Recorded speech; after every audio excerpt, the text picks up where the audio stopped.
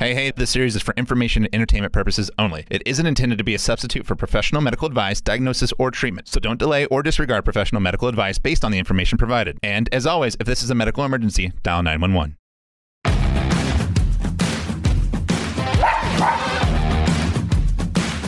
Welcome to Going to Health. For people, from people. You know, you talked about a variety of athletes. Can you tell us about a few of the celebrities you worked with?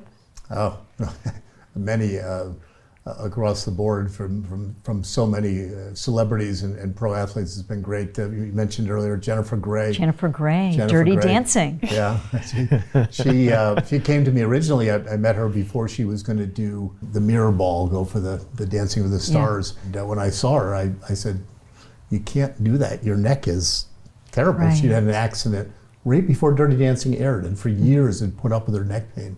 But she's a sweetheart, and she went on and won the Mirror Ball, and I was there on the stage with her when she won it. Oh, that's fantastic. So it was quite the experience. If you want a funny story, I'll give you a funny story from surfing from Ian Walsh. Oh yeah, yes. Love that. Ian won't mind the story because he's told it to many. But Ian called me up one Friday night. He said, "Well, I think I might need a few stitches." I'm like, "Where are you?" So I'm up in Malibu, and I'm up here with a friend, and I went down off my mountain bike, and kind of fell off, and I got a twig, and it stuck me in the arm, and I said, "Okay, come on, I'll wait, come on in." Right. And I was up in the marina at the time. He walks in the door, and he's got a shirt wrapped around his arm, and blood all over the shirt. And he said, "Yeah, I stopped for a burger on the way. I was kind of hungry." Great, thanks. So he unwraps the shirt and takes a look at it, and there is not a twig, there is a branch stuck in his arm through to his elbow. Oof. 5 hours later, we had his elbow reconstructed, and he got up and wanted to go out, and his next question was, "Can I go surf in 3 days?" I was going to ask you that. I was going to ask if he was going to, can imagine. I said, "It's a big competition, I really want to do it." And I said, "Okay, I'll just glue that shut so it's waterproof, and just wrap it afterwards, and okay, we're good. Let's go." Off you went. You know, I'm at the age now where sometimes when I leave the house, I'm considering bubble wrapping myself because I'm so nervous that something's going to happen to me. How do I do something to get over that fear? What do I do? You know, I look at it differently, and we're trying to get people to look at it differently. I prefer to use the term maintenance than I do just, I'm injured.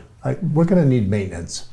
If whatever is stopping you from doing things is not going to let you enjoy life and your passions and go for it to do the things you want to do, why are you going to let that stop you? Right. Why not deal with it? My philosophy is maybe a little different. Is I want to use up everything that I've been given and use it up, but when I hand it back, I want it to be used up and gotten everything out of the ride on the way. Fear is a state of mind, and the state of mind is what gets into all these elite athletes and performers and gets into life. So I don't believe in stopping. I believe Dr. Bray and I are go in and enjoy it. Same mindset, go big or go home. Go big, well prepared. There you go. Well thought and well trained. So then we're almost close to the same mindset. So I gotta switch yours to yours a little better. Yeah. Well, yeah, Carlos, you were mentioning how, you know, with age, your mind wanted to do all these extreme sports the same way you did them when you were 23 years old, and that's when you found yourself getting into trouble or your body wasn't quite keeping up with you. And Dr. Bray, you shared that it's making sure that as you do these extreme sports, you're well conditioned, right? You're well conditioned to do the things that you are training to do, right? I think the change with age, that ugly word that we can't seem to avoid, the change with age is that we get smarter, hopefully. So we prepare better and think things through a little wiser before we respond so much. But it takes more work to do what you need to do to stay fit. So when it comes to conditioning and preparing, what do people most miss? You know, the most common, I'm a spine surgeon, so I'm biased, but the most commonly missed thing is core. I like to use a term, you can't fire a cannon from a canoe. Right? Yeah. You can train and get your arms as strong as you want and bulk up here. If your core is not strong, you're not going to function and do it well. And the two in particular is people forget their low back. Yep. In extension, I can't tell you how many, especially males who want to, I don't have a six pack anymore, but who want to do the sit-ups and crunches and have And they forgot to do the back extension. The other one is postural, is the upper back. The upper back, bringing your shoulders back, sets your neck in the proper position. When you work at a computer all day and you hunch, you end up with neck injuries when you start doing the sport. So proper postural conditioning of the upper back. Yeah, we were talking more of Ian Walsh earlier, and I would just, I mean, this guy, he just drops in these 60 to 80 foot waves. Where does he come to that point to say, okay, I'm about to take off on something, go out and paddle on a wave this big? We have a term for it, and we call it flow. The amount of sensory input they're taking in is immense, but they're processing it at a better speed, and they're focusing out the rest of the world, and it's just right there. So your focus all goes right there, and time compresses. And that state has been actually extensively studied. I started a company 15 years ago. We've been looking at brain training with EEG analysis. We actually have a little contraption now you can put on your head, and it reads your brain, and you can play the games on your iPad with your brain, controlling it. There's no controller. That's amazing. You're playing the game by focusing. Just like you can go to the gym and train your muscles. And you can train to enter that state of what you need for focus when you need it.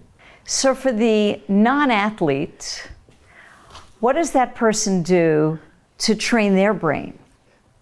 I'm not sure who you're talking about. We're all we're all athletes. That's right. We all want to go do So, things. I mean, So we all want to get better. But I have a friend. But you want to get better. go big or go home.